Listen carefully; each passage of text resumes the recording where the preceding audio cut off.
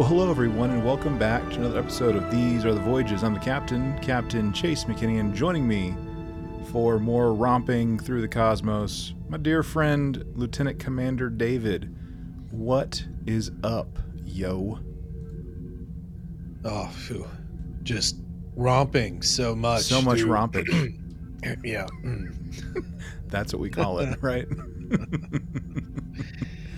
Nah, man. All's good. Yeah, man. Saw you in person not too long ago. Yeah, you did. Yeah, this episode is a little delayed in the grand scheme of things because we had to get Commander Eric married.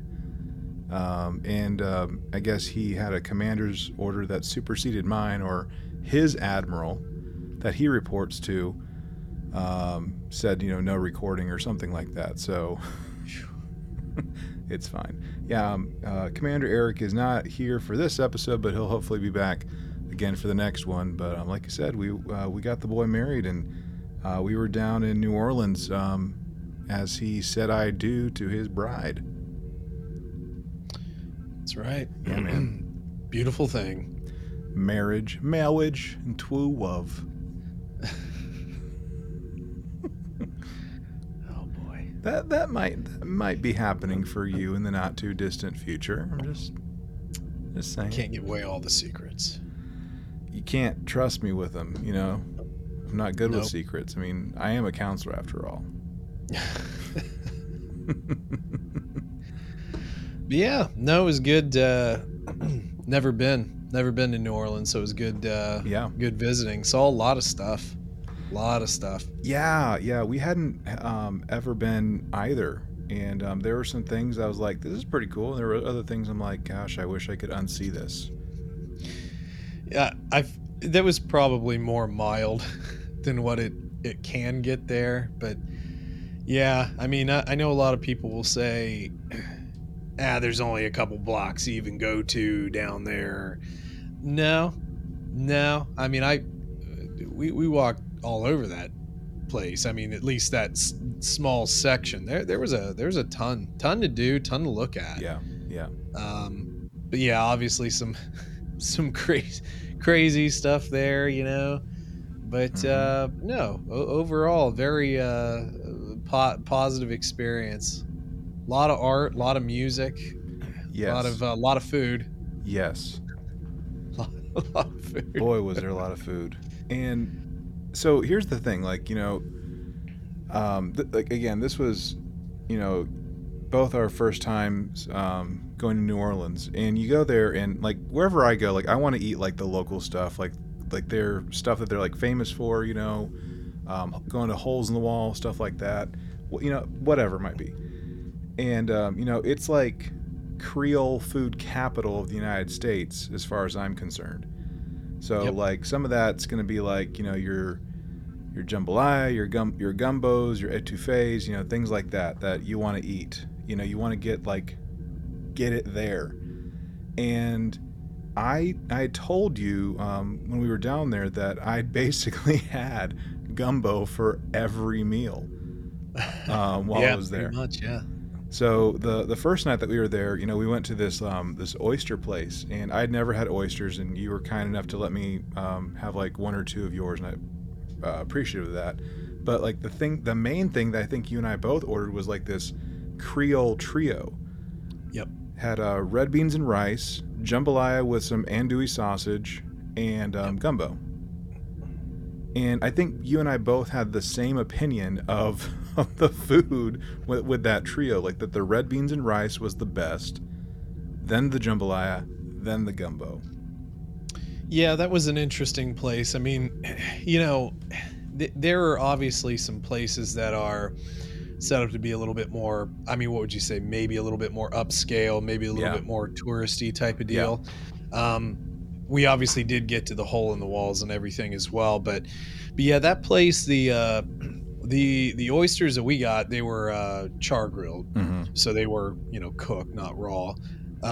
Those were really good, but yeah, the red beans and rice, interestingly enough, was the best, which is kind of that should be the simplest thing, but sometimes the simplest are the best. Jambalaya was great. Yeah. The gumbo was fine. It was fine. It wasn't anything, that'll blow your socks off. I did get those smothered fries with the fried crawfish and the the etouffee sauce on it and everything. It was those were really really good. But man, that day we hadn't eaten anything except for like a couple of plain snacks, the Southwest trail mix, right? and I was just so ridiculously hungry. I ate like darn near everything that I ordered, and we ordered a lot. Yeah, you did. Yeah, like you were like going all like was it like Gordon Ramsay and like John Taffer, like trying like almost like one of everything on the menu, it seemed. It's raw. Oh, they're supposed to be. Oh, all right. Where's the lamb sauce? I am an idiot sandwich. No, but that was really good. I will say though, in retrospect, and I've went a few other places that when you guys were off doing something or whatever. Yeah. But I still think that my favorite place was that really small hole in the wall, the Hobnobbers. Yeah, that was good. And that was like kind of supposed to be like, I guess it was more like brunch time, maybe. Yeah, probably.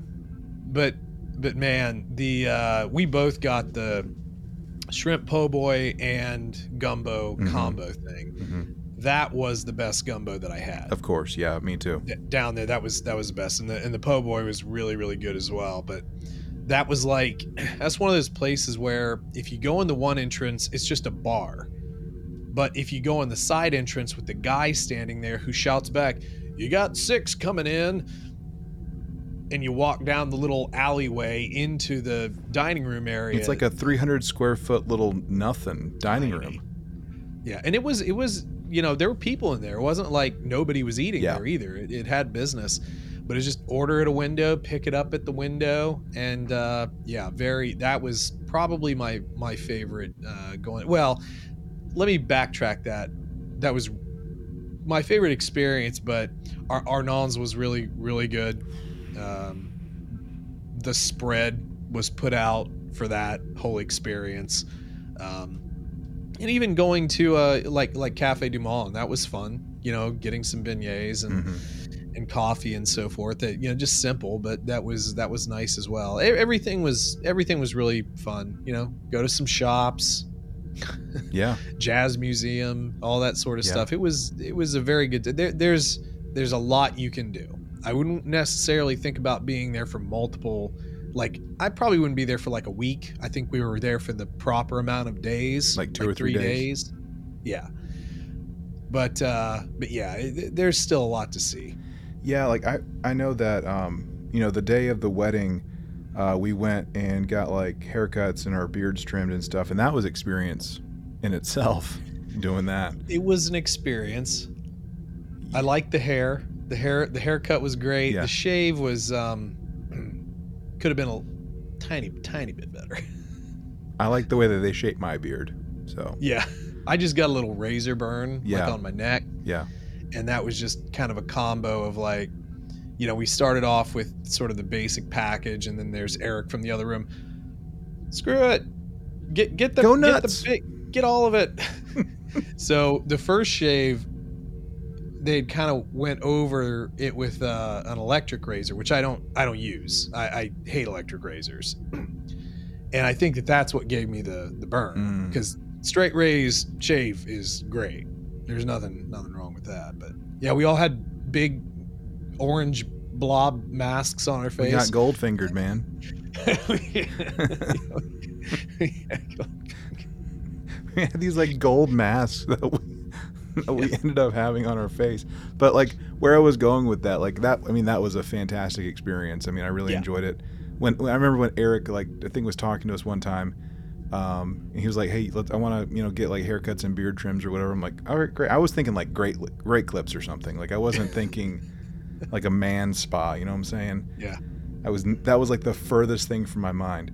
But I know when we left from that appointment that day, The guy that was taking care of Eric, he had started recommending some places like, you can go check out the mall. There's some shops there you can check out. And then like he had also mentioned, I think like the beach or something, like some kind of like waterfront experience that he had mentioned. I'm like, that sounds kind of cool. Like going over there, like the Gulf or the whatever, and kind of checking that out. That would have been fun. So I think, like for a next time, if there was a next time, I would personally, me, Captain Chase, I would probably stay away from Bourbon Street in general. Yeah. I mean, if you want to do it, you do you, boo, but like, it's not for me type of thing. And, like check out like other like local cuisine, but yeah, like, other things. Like I didn't really get to see much in or have like a live experience with like a Dixie kind of band, like a jazz band kind of thing. I would have loved to have found more of that and enjoyed that, which I also know New Orleans is known for. So that would have been a fun experience to kind of track something down. I could hear things on the 18th floor of the hotel, and I had to turn the fan on as our white noise machine to drown it out. But yeah, I mean, it was good. Like for what we were there for, like which was Eric and his beautiful bride Raquel. I mean, it was a wonderful experience. Minus Bourbon Street for me. Yeah, I mean, Bourbon Street's something I think that like cool to experience. We did walk it during the day, and there was a band out there, like a 4-piece with a piano and a trombone and guitar and a stand-up bass and all that, little drummer, so I guess maybe 5 people, whatever, how many pieces that is, I can't count. X pieces. Yeah, but so that was cool. But yeah, I mean, that was I think that might have been after you had left. I think that was the day that you had left, that we had cruised around a little bit more. But yeah, I mean, there's a lot to see, and it's not all Bourbon Street. I mean, there was a ton just on the street, Royale that we were on.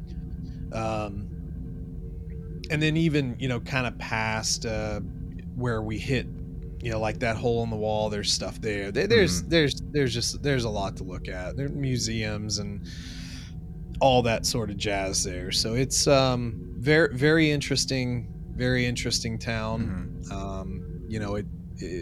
Picturesque in a couple of places. We actually, on the walk to the Jazz Museum, we just kind of found our way into like a neighborhood. Yeah. Just like a standard neighborhood with like, these big old twisty trees and all that sort of stuff. So it was a great experience. And then, yeah, I mean, just even down to the wedding, the little wedding chapel, all of that was, really, really nice. Yeah. So, yeah. I thought it was kind of cute. Like the tradition they have at that particular, the French Quarter wedding chapel where we were at, where if the spouse wants to take their name, like you have to like pay $1 and you sign your married name on the dollar, and they stick it to the rafters. I thought that was kind of cool. That was a funny and just fun experience to witness. So, well, cool. Absolutely. Well, cool. Well, again, it was good to see you, and it was great to see Eric as well. Be there for his special day. But with that, I guess let's get into it. Let's talk Trek, man. Let's do this. All right, so if this is your first time tuning in, welcome to the show. We're going into spoiler-rific territory as we talk about Red Alarm, the latest episode of Star Trek Picard, Season 3, Episode 5, Imposter. Imposter. Yeah, appropriate. It's like an ogre. It has layers, right? Like, the title works on so many different levels. So It does. It really does. All right, so this episode starts off with something, and I mean, like, let's just leave like flashbacks and all other like last time, behind or whatever. Yep. We were in some kind of sequence where we have Jack in a uniform and he's on the bridge, and then the shooting begins. He just starts like shooting bridge officers, and it's like it turns very horror like very quickly with like all the bodies that have hit the floor there on the bridge, and that's it. And then kind of snaps out of it, and we're back to reality. Oh, there goes gravity. You know what I'm saying? Yep. Mom spaghetti. That's right. Yeah. Obviously, like the the focal point is definitely Jack. Last season, we've got the Picard morality play. Season before that, we're in a race out of retirement. Yeah. But we've focused so much on other characters and so forth that, in a way, like, it's not to diminish anything because I did enjoy myself, but I do kind of like wish that they had just went so Picard centric. It's just old Captain Picard doing Picard things. But Jack, this whole red door, weird viney things everywhere. What does it say? Find me, join with us. Yes. Or whatever the whisper talkers. You've got Michael Burnham just on here doing a cameo. Find me. Yeah. If only Eric were here, he would have loved that. He really would. But yeah, it's obviously setting up something big for a Jack arc. We're still trying to like figure out why everybody's after him. Theories. I have one. Yeah, I have them too. So it's I don't know. It might be like going way too in like fan fiction kind of territory potentially, but we've seen like all this like upside down kind of imagery this season, like with the vines and the red clouds and the doors and the blah blah blah stuff. Part of me is thinking, like with the fact that Jack is like sensing, seeing, experiencing this stuff, like and it's going to come back later in the episode as well, so I might as well just like say it now, that when that's happening, like that's like I think part of like a superpower that might have been something kind of like implanted in him or genetic or something in him, but I think it also will have, part of me feels like we're having like a, I don't want to say carbon copy, but we're borrowing stuff from the conspiracy episode from season 1 of Next Gen, where we're using some kind of transporter tech to overlay changeling DNA into select humans systematically to take over, where we're doing like almost like a simultaneous transport where we're copying and creating like hybrid human changelings, and then the real deal is like in some container on some ship or something. You're welcome. I'm done. Yeah.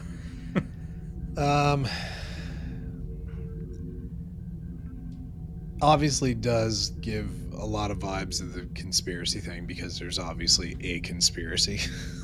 Yeah. So, I had kind of thought a little bit about like, is this in the vein of like, so we had kind of talked about in a prior episode about a rogue branch of changelings that want to do blah blah blah stuff, but we've had issues with the link before. We obviously had that sickness that was implanted in the changelings, and it kind of makes me start to think like, because we had even called this evolution, because a changeling who had turned into what is their Forge? Yeah. hadn't blobbed out. It had stayed in that shape until you really manipulated things. Like you were like cutting it up, and then it goes into its liquid state. So yeah, it does kind of make me think. It's like, is this something like this is going to be for the survival of the changelings, or is it just that they just really hate the Federation? You know what I mean? Like, what is the bloodlust in the changelings that just makes them want to do this? You know, originally it was more for their safety, right? They were kind of worried about being hunted down and killed, or blah blah blah blah blah. So they built up all this to take everything over, so they don't have to worry about their survival. Mm-hmm. But this seems like something more than that. I agree. And because they're getting to the point where they can so closely imitate human physiology, have this blood-like stuff, and, you know, can pass all of our normal screenings that we've cultivated over the years. Although I didn't see anybody get zapped by a low-intensity phaser sweep. Whatever. What do I know? Like we did on old DS9. You have to sweep everything. They could be any surface. How'd that go again, David? I can't do it again. I barely did it right there. So I have to really get into that headspace. I have to channel that episode where he just looks directly into the camera and talks about, you know, all the things that he's done. In the pale moonlight. But I can live with it. So yeah, it makes the brain kind of start ticking out, like, really what is the motivation, because we don't really have the motivation here. And then of course, like, how it ties into Jack, which it seems somewhat obvious that he might be a changeling hybrid, something like that. I made a joke before we started recording. It's like, was it actually Picard out there with Beverly? Mm-hmm. You know, you know.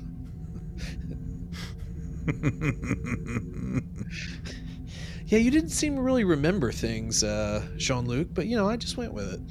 Okay. Yeah. I think I'm not 100% sure what it is, but I think I had mentioned it. I can't remember if it was on air or off air, like a week or two ago, but I had said something like, I think Jack's a changeling, and he doesn't know that he's a changeling. He's like so deep into it as a changeling, he doesn't even realize it, type of thing. Perhaps. Yeah, it kind of seems like, a little bit weird though, because I mean, what would, when you're talking about tie-ins, the Dominion War was primarily played out during DS9, Mm-hmm. but yet you're affecting Picard here. So I don't want to like spend too much time on this because it's crazy irrelevant, but wouldn't this have made a little bit more sense to have just made Cisco, you know, the limited television series, you know, and it had been more relevant to that than to Picard? Well, I was going to save this for our soon to be recorded episode 6 discussion, but why not? Let's do this. There was now this is like a news report that you're gonna want to take with like a major kind of like pinch of salt. Where'd it go? Here we go. It's from a website. Again, you got to just take it with a grain of salt. This particular website, Giant Freaking Robot. Apparently, this broke today, allegedly. Now, how true it is, I don't know. So, I'm not saying that this is an authoritative source, okay? So, for what it's worth, both David and listeners. Exclusive. Star Trek Dominion War series in development. Details revealed. Like a second Dominion War or back in time? It's essentially a series that's going to be focused on the aftermath of the Dominion War. So basically the years right after Deep Space Nine ended, which is going to like overlap with Lower Decks, essentially. Let me just put this out here. This is very important. Why? No, this is from the article. No doubt it's in part the comparative popularity of the third and final season of Star Trek Picard, which is leading to a renewed interest in the Dominion War. Yeah, that's why. They're saying that this Dominion War series is going to be a limited series rather than just the war itself. It's going to focus on the war's aftermath and how it impacts the Alpha Quadrant. Got it. So current season of Mandalorian, understood. For any of you who watch that. Bro, I got to have conversation with you offline about some of these episodes. That's fine. Yeah, I mean, I don't know what because Disney has been doing this a lot with like Star Wars. I don't know what the obsession is with trying to fill in every tiny little crack in every story. DS9 was amazing on its own. You played the Dominion War. You did it. Mm-hmm. You did it. You defeated the Cardassians. You know, you defeated the Dominion. You put the changelings back. You know, you left Odo there. It was neatly tied up in a little bow. And, well, I mean, we've kind of been over-explaining the whole Romulan thing, too. Yeah. With their son going Nova. It's like, you know, we don't have to over-explain everything. But on the other hand, you've also made not so successful original series, and I wouldn't say not so, varying successful other original series. So maybe yeah, they're trying to do something safe, but I don't see it. I mean, what are you gonna do with the Dominion War because I think you had even said this at some point around, we're not getting Cisco back, right? No, Avery Brooks has like no interest in ever coming back to Star Trek. And I think it would be a huge misstep, just in my personal opinion, to recast someone as Cisco. Oh, yeah, no. Yeah. I wouldn't do that. Mm-mm. No. Mm-mm. But I mean, again, like, it's not, authoritative. It's not coming from like Paramount or any place like that. So you just kind of got to take that with a grain of salt. But I mean, that's just something that popped up, and I'm like, that's interesting. If this actually becomes something, okay, fine. But I think even if it is a limited series, I mean, like, these are like the shows that we're watching are already limited series, with them already being 10 episodes, for crying out loud. Like, what's a limited series going to be? 4 episodes?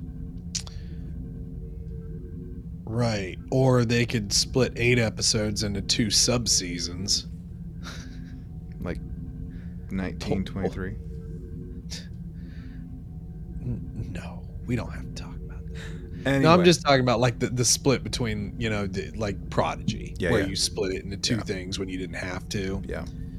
I think if they actually put all their focus into really making Strange New Worlds awesome going forward, you could get a lot of traction out of that and that crew. I think amongst the fans, like, I mean, as much as we give Discovery a hard time, like, Discovery did do a lot of really positive things. Like, it brought Trek back. Like, let's just give it some credit. Like, it gave us like a new era of Trek, love it or hate it. But like, amongst fans, the flagship series is Strange New Worlds, not Discovery. Oh yeah. Anyway, getting a little bit off track, but we do have theories about like Jack and like changelings and where this is going. I do think he's some kind of hybrid, or that there has been some kind of switcheroo that's taken place, like almost like a la, Invasion of the Body Snatchers kind of vibe. Apart from that, though, one thing neglected to mention is like with this episode, like apart from like the dream sequence or whatever the devil it's going to be called, we do get an acting captain's log saying we've limped to the edge of the Alpha Quadrant, which means that where we were for all this was in the Beta Quadrant, essentially. So, okay, we're now back either in the Alpha Quadrant or at the edge of it, essentially. And just to kind of get the conversation going, because I know we've been on this for a little while, we go through this, and ultimately Riker's like, hey, I have something to get back to you, and it's the ship, transferring command codes back to Shaw. And Shaw is like, being just his normal chipper self, like, oh, by the way, security, Starfleet security is here to bring you in for all the bad things that you've done. And Commander Hansen, do you want to stand with your comrades, stated or uninstated? Stated. Great, good job. See you later. And he knighted her. And there we go. And as this keeps going with just the progression, we hear that it's a shuttlecraft that's en route with Starfleet security, and from there we're just like, why a shuttlecraft? Why not transporting of things? Have I been skipping some things? I feel like I've been skipping some things. No, not really. Okay, good. You're good. Okay.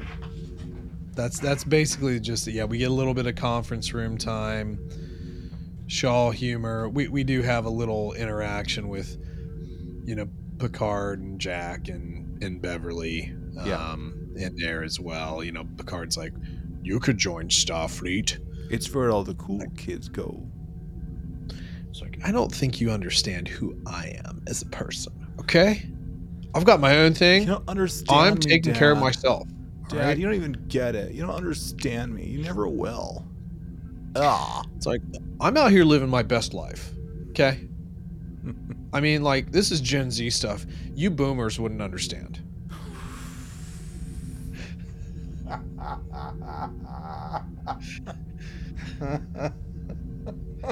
Even though I may or may not be like 35 in real life, okay? It's fine. It's fine. I'm 35 playing a 22-year-old. It's fine.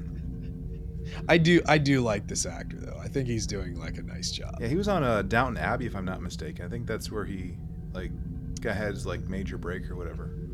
Okay, that I'm aware of.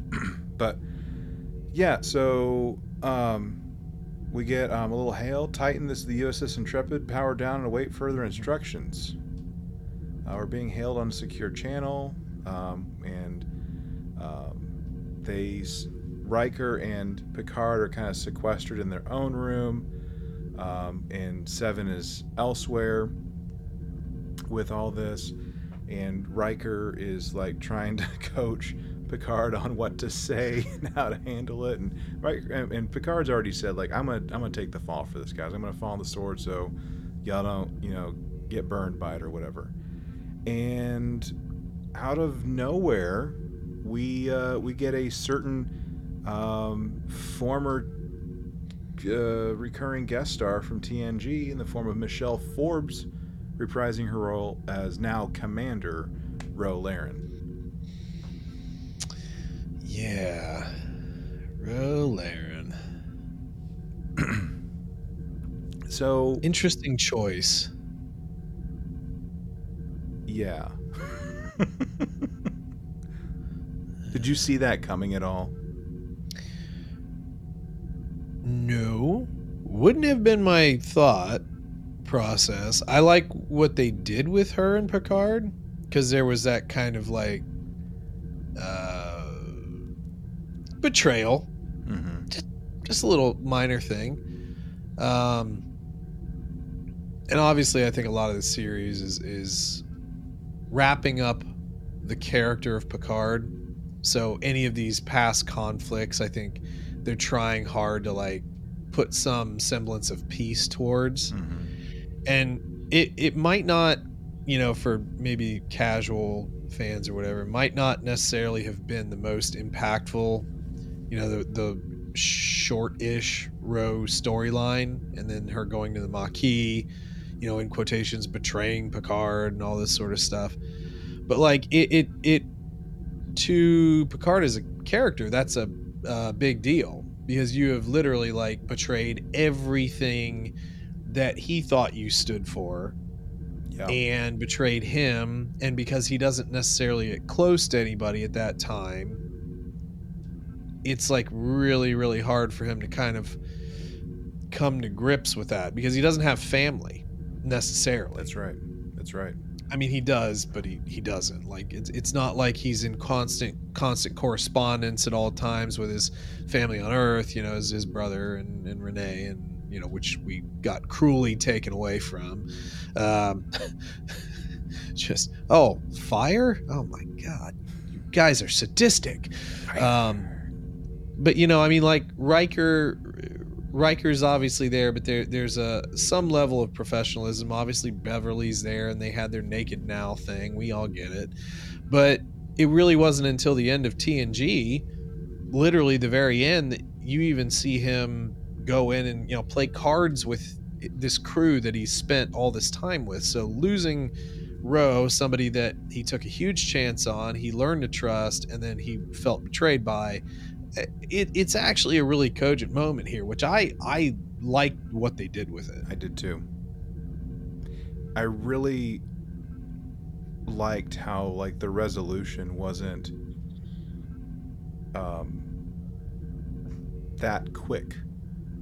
I mean, Right. Even up until like the very last, almost the very last moment of what they were doing with Ro and with Picard was very trying at times, I think.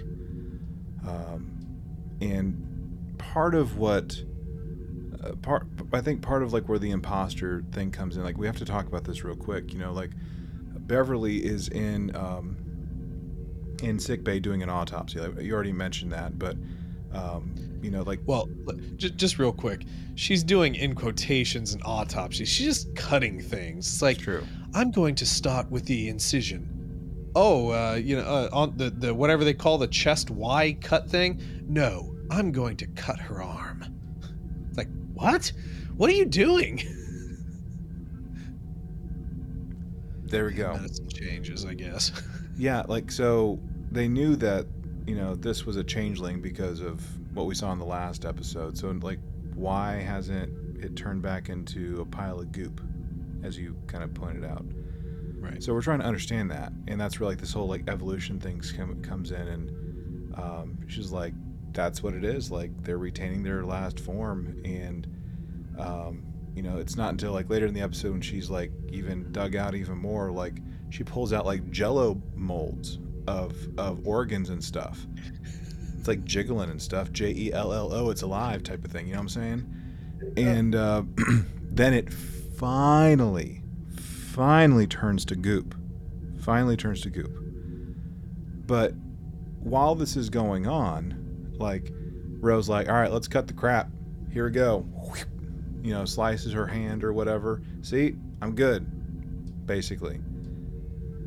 And moments later, there's a little something or another that pops up.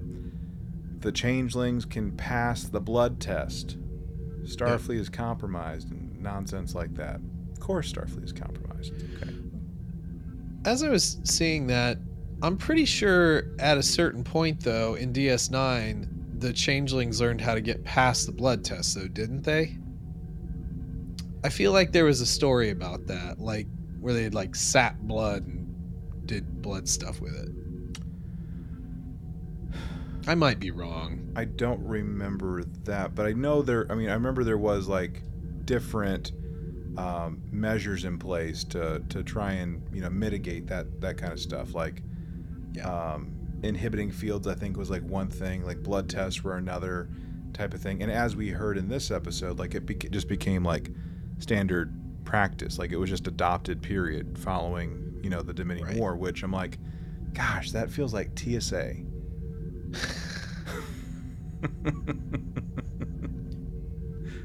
It feels like TSA, man. Oh gosh. Shoes off, coats off. I got my TSA pre-check. No, man, it's no, sir, not for me. Uh,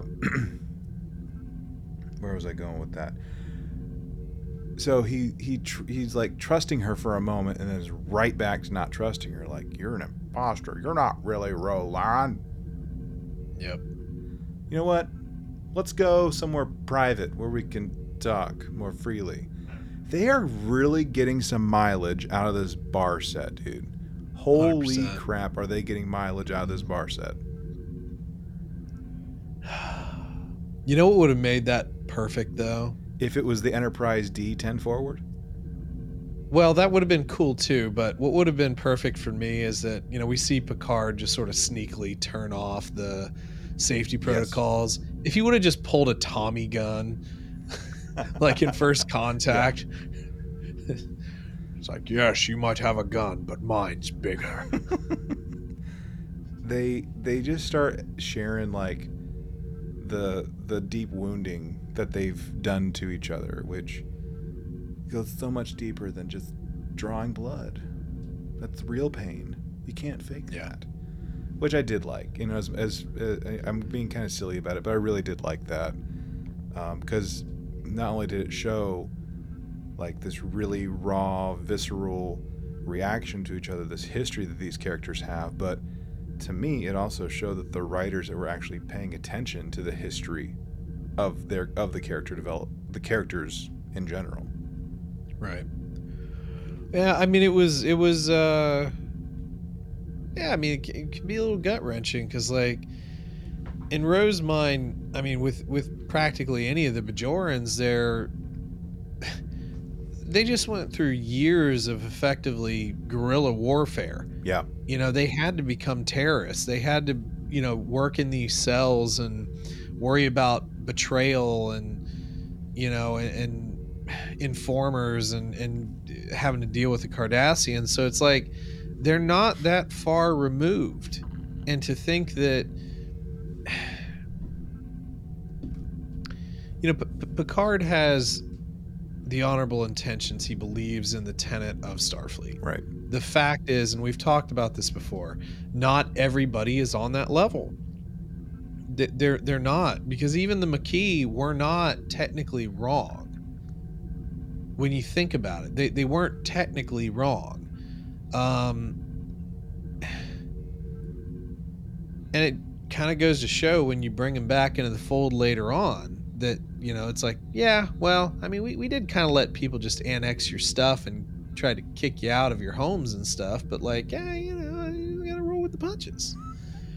But that move for Ro it would have been a natural thing. There are people that she can, connect with there that remind her of the people that she's left behind. She didn't really have anybody. Yeah. I mean, she didn't have family.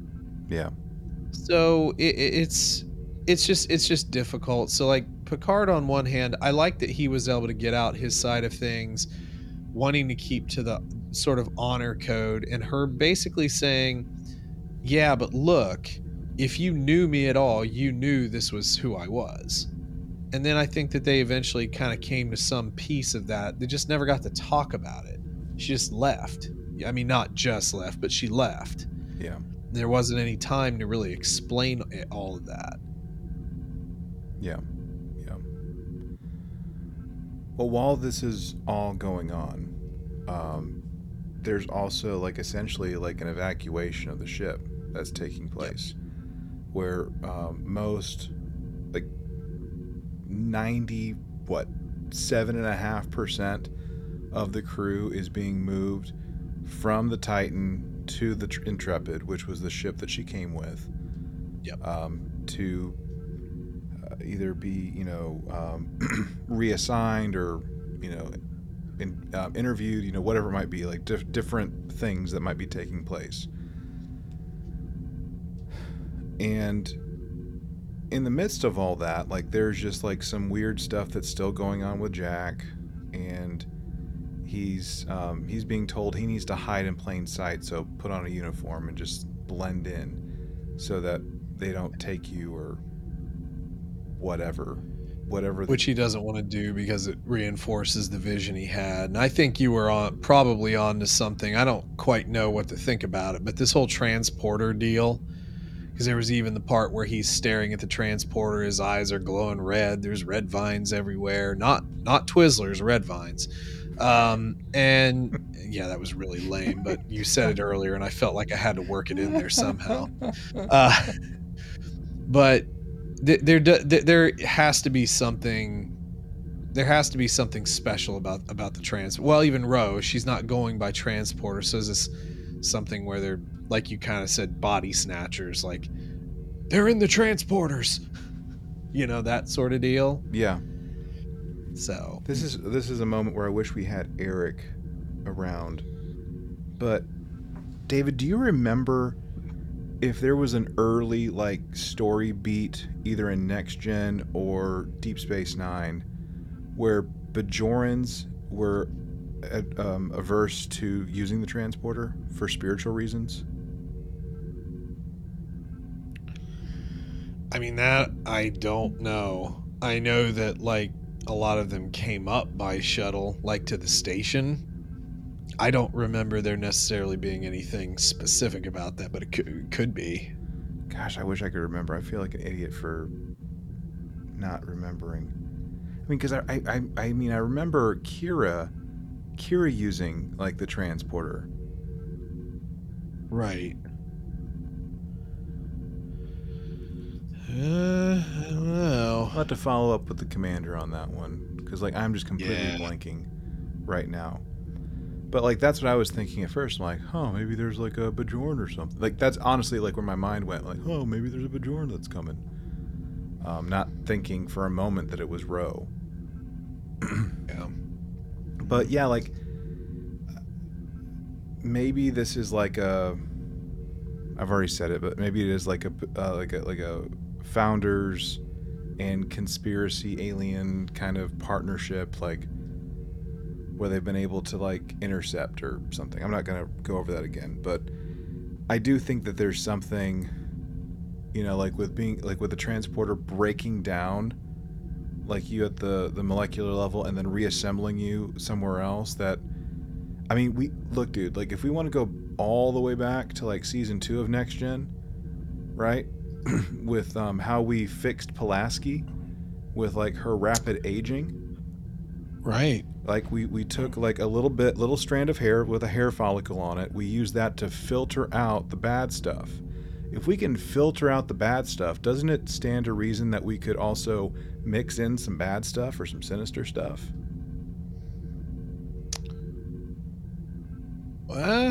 Possible. Yeah, very, very possible. It just seems odd that we're focusing so much on it. So yeah.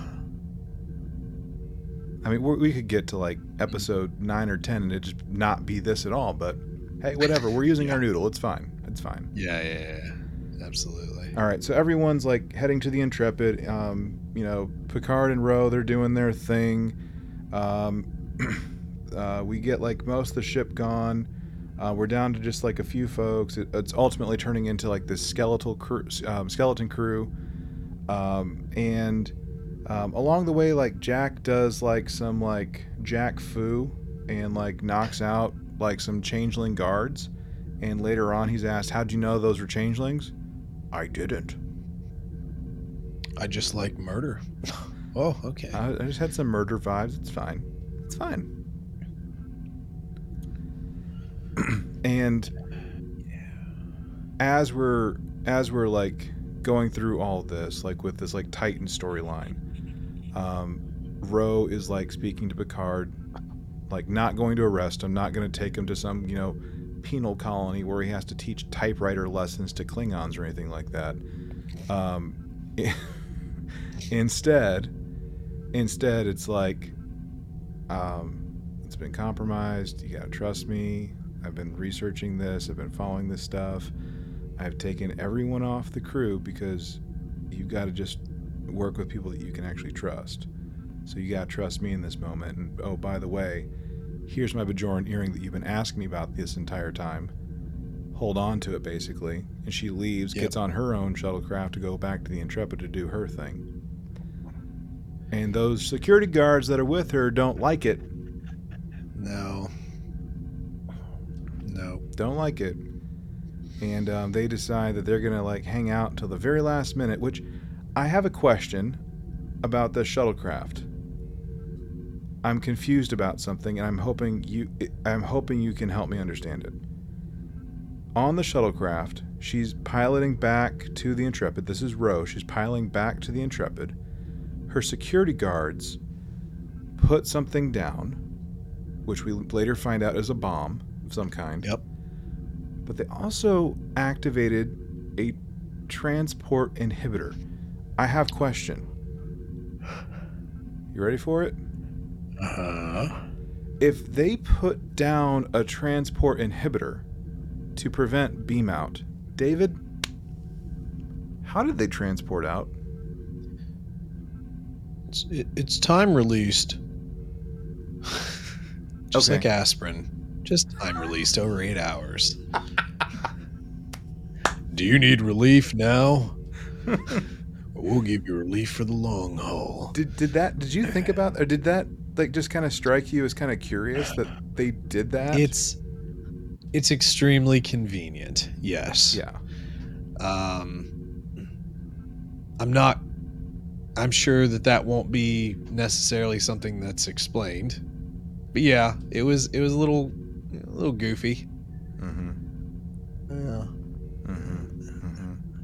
Unless it was one of them, formerly known as a prototype site-to-site transport that the late Lieutenant Commander Data used. You're not dead. Data used in Nemesis, right? Where maybe it's on like some kind of different system. I don't know. Yeah. Words are hard, man. I don't even know. So she got done blowed up and goes kamikaze style into the nacelle of the Intrepid. Shaw doesn't believe that the changelings are afoot doing stuff, and Picard's like, look with your own eyes. What's going on here?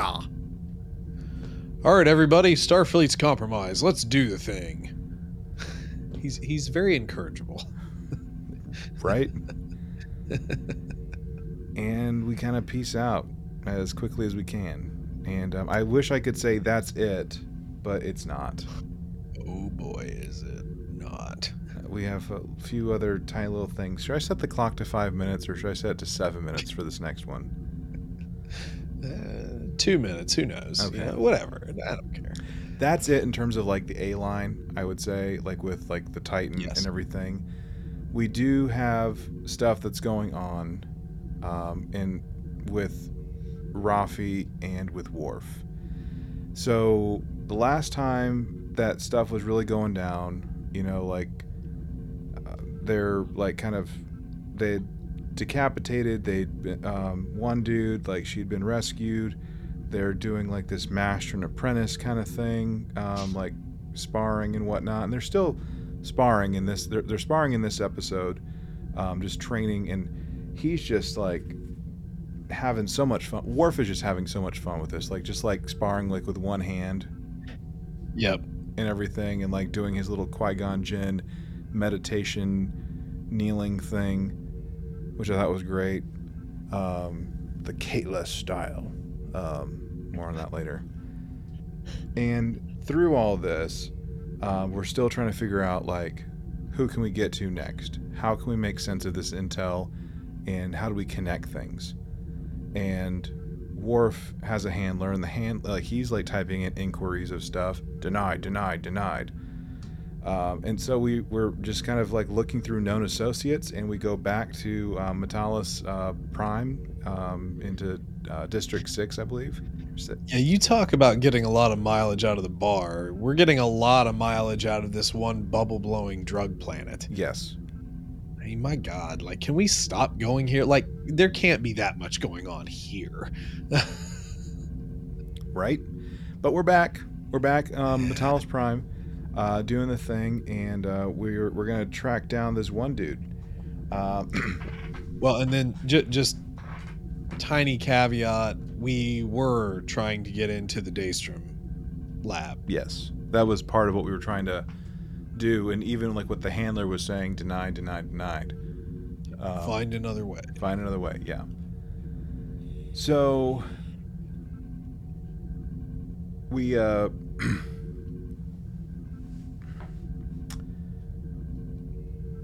we go down there, and it's like Ghost Town, and apparently our guy and gal are the new alphas in town because they decapitated someone. Cool. And Rafi is just being, Rafi, and just like using her mouth and everything, and nothing's happening, and Worf's just chilling. Unbeknownst to everyone, they've got these mobile transporter, or mobile emitters that they're wearing.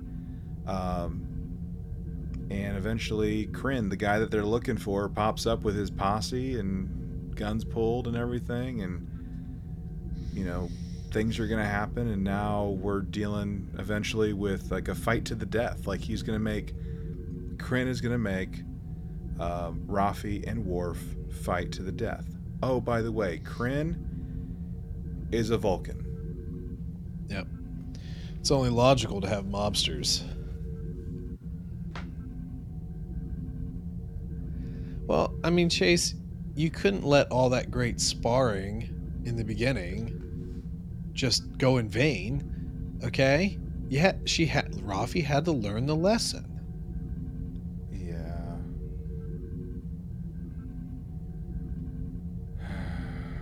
It was fine.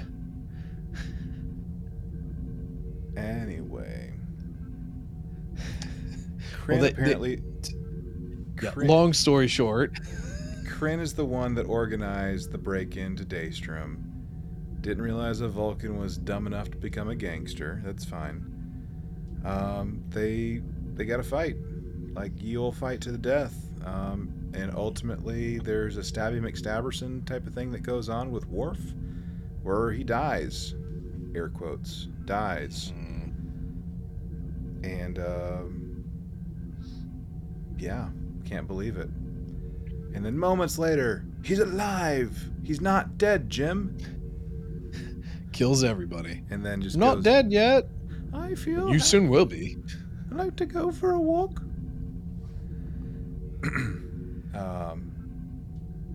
Anyway, so hey, I'm bleeding a lot, by the way. Can we go? Can we get back to the ship? That'd be great. I need medical attention. So this all comes back together, and we are going to finally have the stories to finally come together. We did all that so that we could look at like Ro Laren's super secret spy earring, and have an encrypted message pop up on the Titan with Worf on the other end asking, "Where's Ro?" Ro was Worf's handler, and there we go. How was it? I think that was 5 minutes. Roughly. It's a good time. So I'm looking forward to like what's gonna happen now that Worf and Rafi, but especially Worf, is finally reconnecting with Picard and Riker and Beverly. I will say though, I think that this is where you might get Moriarty. At Daystrom? No. So from our Vulcan guy, we get this little key thing that was illogical. Mm-hmm. It exploited the illogical weaknesses of the Daystrom's AI. So either maybe the AI is Moriarty, and the key is to get you in. I'm gonna get in. We're gonna do the thing. I don't know. It's like, because you even said like probably the past 2 weeks. It's like how do we get Lore in? How do we get Moriarty in? Could be like, hey, we're using this matrix that you built all those years ago to trap Moriarty, and we're using his Moriarty powers in the box to power our illogical grid or something like that. And what they have to do is they have to break in and dress in old-timey stuff and convince Moriarty to let him in. That would be fun, right? It sort of seems like a TNG episode. Kind of. Time Zero Part 3. roughly. You could just get a really bad Samuel Clemens.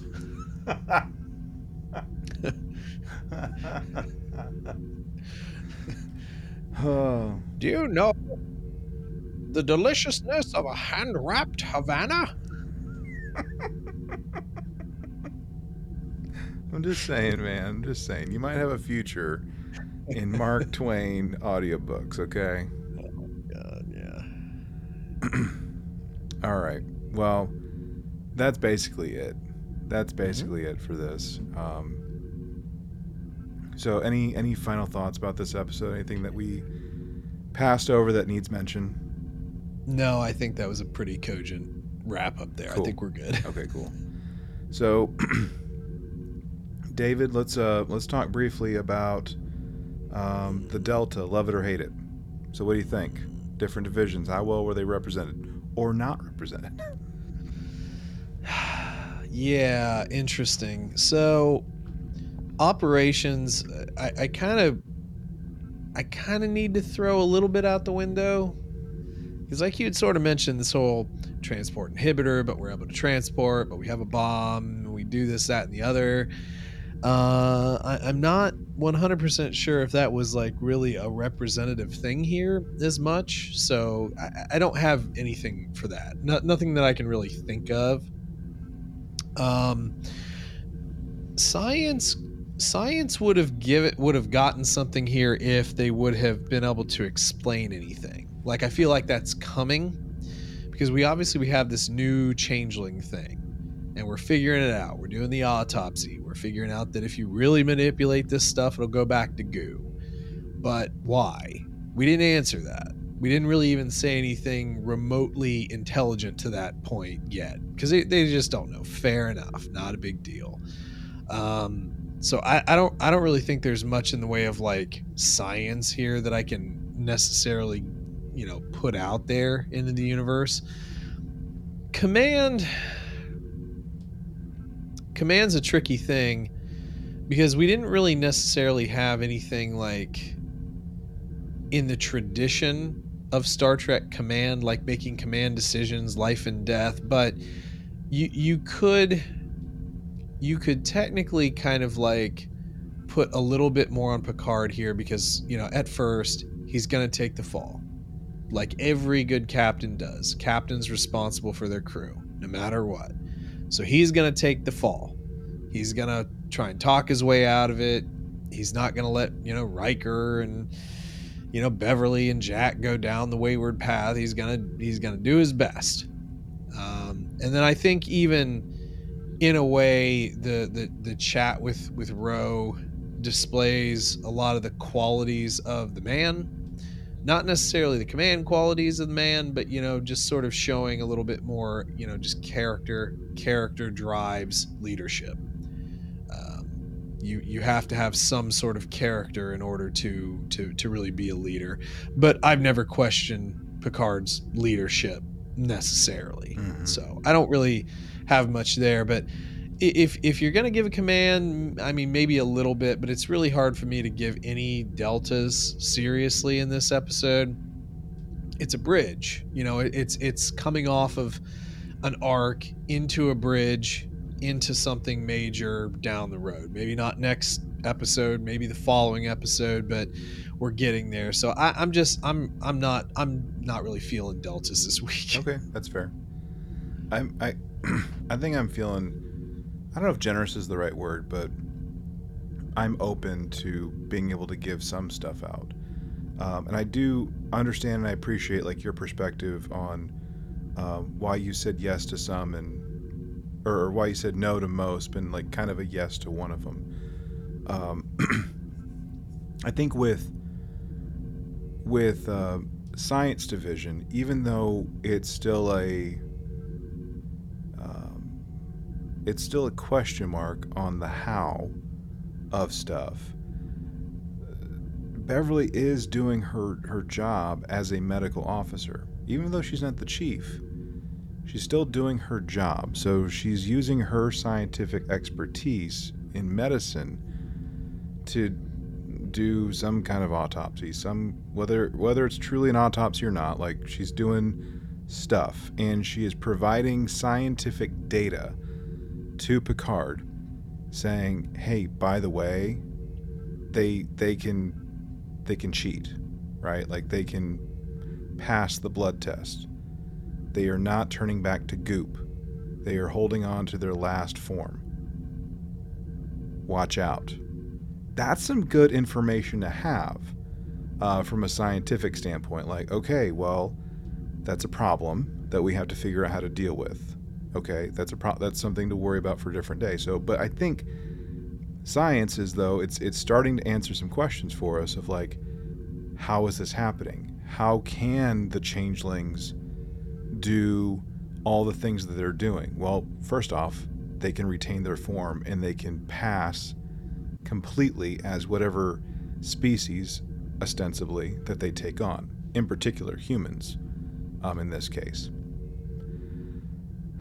With operations, we got to think, like, operations isn't just security or engineering. It's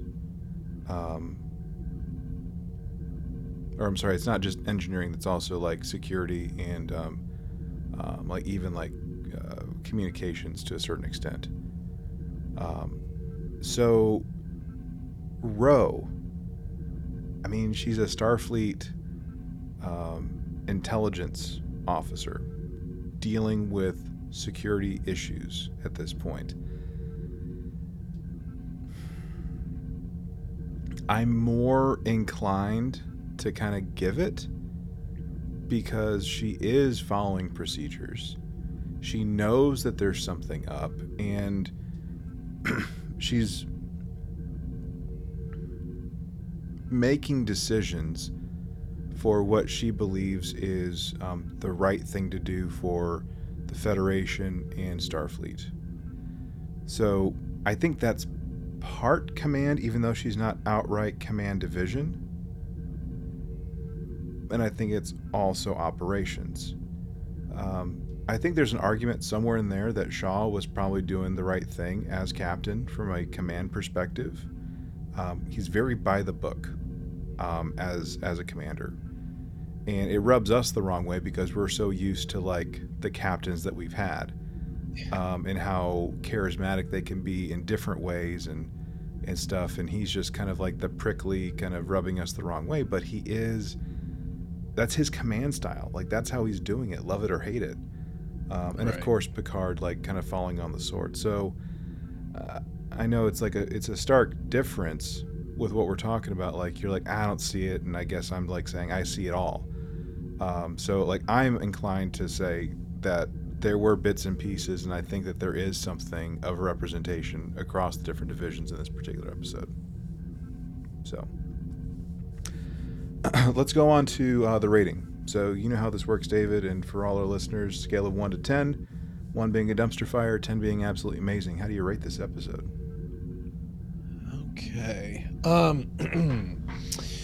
So, say up front, I did really enjoy watching the episode. I think there's something to be said for what they're doing with this season. Mm-hmm. I was fairly skeptical because sometimes, getting the whole band back together stuff can be lame at times. Hasn't been so far. I think that, we're layering in a lot of the right stuff here. And the Ro addition was a bit unexpected, but again, kind of like I said earlier, this is the Picard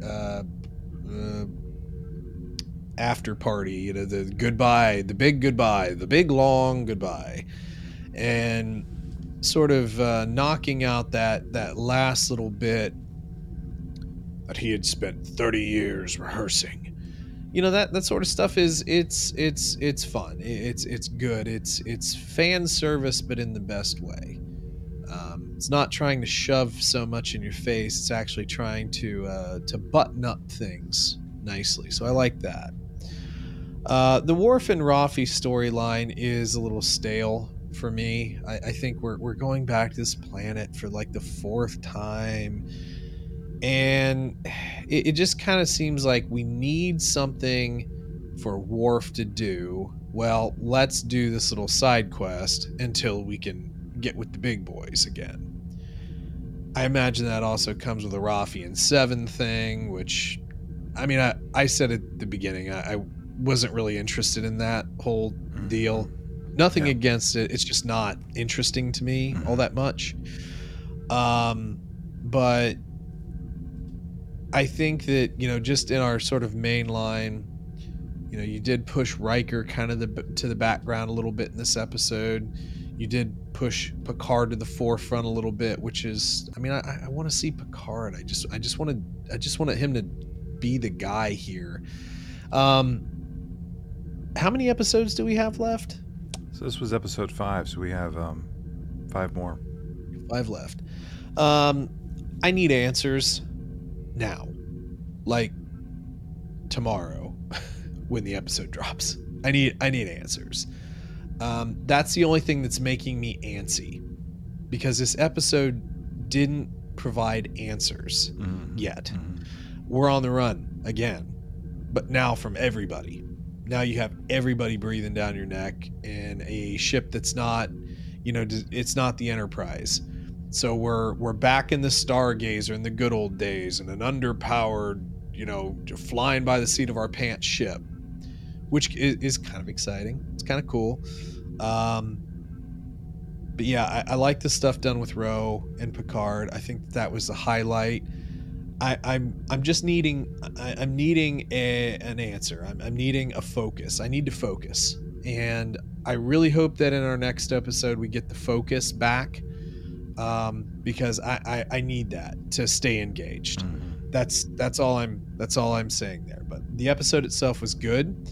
It wasn't like last week, which I actually think I might have closed our document. What did we give last week's episode? It was pretty high for all of us, right? Yeah, you gave last week with a no-win scenario a 9.1.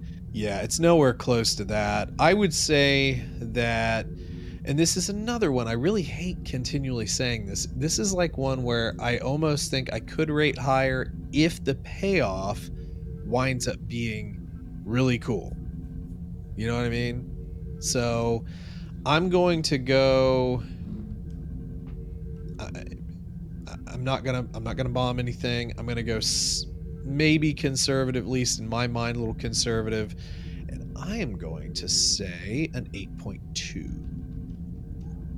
Yeah, it's out there in the universe. Can't take it back. Cool. Until we do a retrospective. Yeah, it's a retrospective. It's fine. That'll be next August or something. I don't know. It'll be fine. All right. I had a great experience watching this episode, and I think I even told you guys at dinner, like, I think this is the best episode so far. And I'm like, I might be going a little over the top there, but anyway, obviously with an 8.2, I mean, that's obvious. I really liked the use of Ro in this episode. I know there's been comments out there in the fandom about like wasting the character. I'm like, I don't know if it was actually wasting the character. I thought it was a pretty good conclusion for that relationship.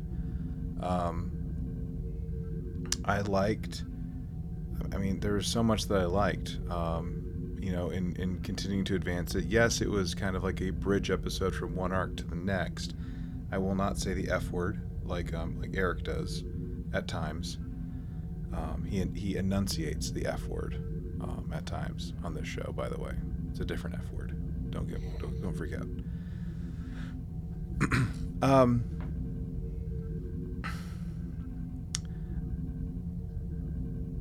I like that we're really doubling down on the changelings, and how sinister they can be, I suppose, in this particular episode, but of course, like the season as a whole. I am gonna need some answers too pretty soon.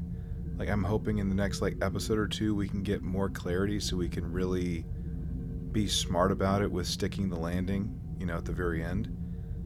I don't expect that we're going to understand what all this like red upside down stuff is until probably episode 9, honestly, which kind of sucks. But I enjoyed this episode.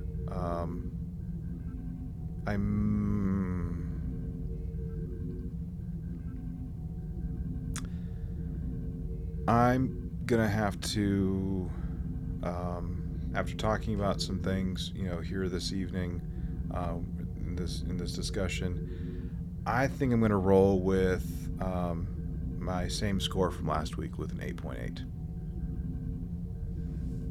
Okay. So that brings the without Eric, of course. Like we'll get his score eventually, but with Eric or without Eric, our average rating is an 8.5. So Wow. not too shabby. There we go. Not too shabby. So anyway, that's it. No more. We'll be back. We'll be back next time to talk about episode 6, which it's either going to be called Bounty or The Bounty. There's like 2 names kind of floating out there, but it's something with a bounty. That's all I know. So whether it's supposed to be a reference to the HMS Bounty, right, that was painted onto that old Klingon ship in that whale movie, or it's something completely different, that's okay too.